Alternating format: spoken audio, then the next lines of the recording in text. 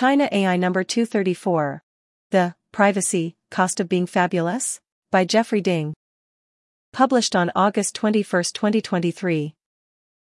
Subtitle: China's viral AI-generated portrait app faces backlash on facial data collection. Greetings from a world where does school really start this week? Heading: Feature translation. How fabulous is fabulous?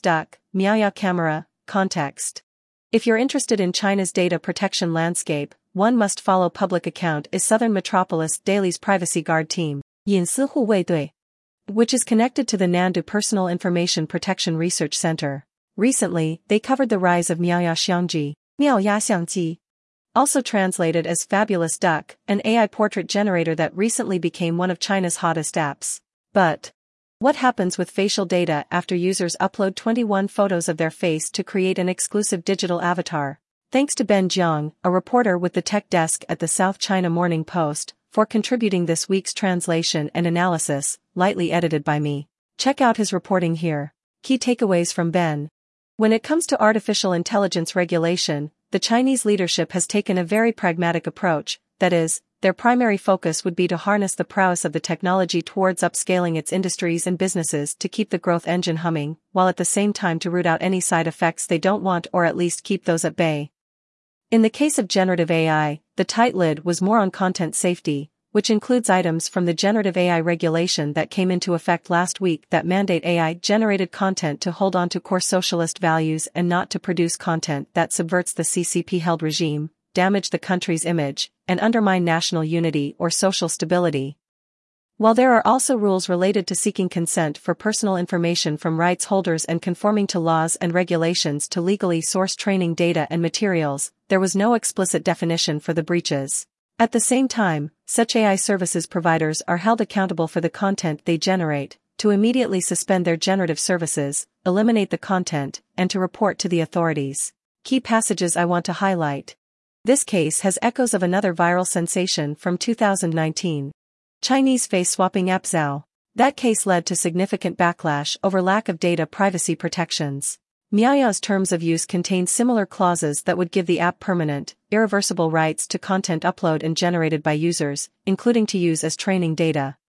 Miao's response to the backlash: Miao announced on July 20 on its Weibo account that it has received feedback over its term of use, and that the original contract terms contained incorrect information. It has made amendments immediately, and promises earnestly to everyone that your uploaded photo will only be used to create digital self, it will not be extracted or used for recognition or other purpose. Once a digital self is created, the photos will also be deleted.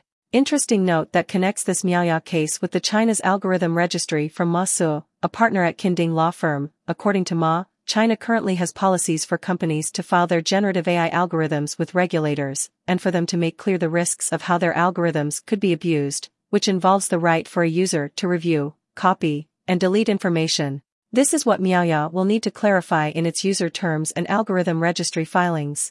Full translation. Behind the popularity of Miao camera, Fabulous Duck. Experts say that AI portrait technology is not new, and data concerns need to be taken seriously. Heading: China AI links must read. The All-American Myth of the TikTok Spy for Wired. Yang Cheng's latest essay is essential reading. Quote: During the Mao era, Western writers used the phrase blue ants to describe the Chinese population, in reference to the light navy uniforms of the time. This image of the Chinese people as faceless, mindless automatons has also shaped American perceptions of Chinese spycraft, most notably in the so-called 1,000 grains of sand theory. Proposed by FBI analysts in the 1980s, the metaphor goes like this. To gather intelligence about a beach, the Russians would send in a submarine and frogmen, the Americans would use satellites, and the Chinese would simply dispatch 1,000 tourists, each collecting a single grain of sand. The theory has been refuted. Beijing's intelligence operations are not so different from those in other countries and mostly rely on professionals, but not before it had been hailed as doctrine for decades and cast a distorting light on every Chinese visitor as a potential foreign agent. This February, during the first hearing by the newly established House Select Committee on China, former National Security Advisor H.R. McMaster described the pervasiveness of Chinese industrial espionage in graphic terms. If you bolt your front door, they're coming through the window. If you bolt your windows and put up screens, they're going to tunnel under your house. According to the retired general, the many vectors of attack demanded a holistic approach. As I listened to the hearing, I wondered how many who had heard these words pictured an army of ants creeping through the cracks, sweeping up every grain of sand. End quote. Should read, New Chinese facial recognition regulations could shield citizens from surveillance capitalism. For Forbes, Johanna Costigan has a good readout of China's draft regulations on facial recognition technology. They enable continued state surveillance and overt government exceptionalism. But they also grant individuals the right to protect their personal data, in this case, the especially intimate data of one's face, from businesses that stand to market and profit off people's likeness. While a half-completed task shouldn't be praised, it is a half step further than the United States has taken. Should read, a puzzle stumps statisticians. How much does China actually spend on R&D? I stumbled upon this Scibus article by accident. I was translating some old articles that Chonglin Gao had published for an ongoing research project and wanted to get his bio. Apparently, he's now the Minister Counselor for Science and Technology at the mission of China to the EU. Anyways, this article covers a quiet notice issued by the OECD, which maintains an influential database of science and technology indicators, that it is suppressing publication of annual Chinese R&D statistics dating back to 2019 due to possible inconsistencies with different measures of R&D spending and researchers in the higher education sector. Richard Hudson gives the broader context, quote, "But why the fuss, amplified on social media in the small global community that follows these kind of statistics? In part, it's because the OECD rarely halts publication of so many statistics from so important a country as China. And in part, it's because China's rising R&D investment, however big it is anxiously watched by tech policy experts in Washington, Brussels and other Western capitals." End quote. Should read, CSET Data Brief, US and Chinese Military AI Purchases Abstract. This data brief uses procurement records published by the U.S. Department of Defense and China's People's Liberation Army between April and November of 2020 to assess, and, where appropriate, compare what each military is buying when it comes to artificial intelligence.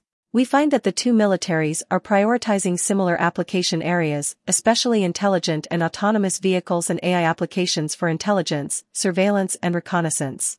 By Margarita Konaev, Ryan Fedasiuk, Jack Corrigan, Ellen Liu, Alex Stevenson, Helen Toner, and Rebecca Gels. Heading. Thank you for reading and engaging. These are Jeff Ding's, sometimes, weekly translations of Chinese language musings on AI and related topics. Jeff is an assistant professor of political science at George Washington University. Check out the archive of all past issues here and please subscribe here to support China AI under a Guardian/Wikipedia style tipping model. Everyone gets the same content, but those who can pay for a subscription will support access for all. Any suggestions or feedback? Let me know at chinanewsletter@gmail.com or on Twitter at @JJDing99. This article was narrated by Type 3 Audio. It was first published on August 21, 2023. To report an issue or give feedback on this narration, go to t3a.is.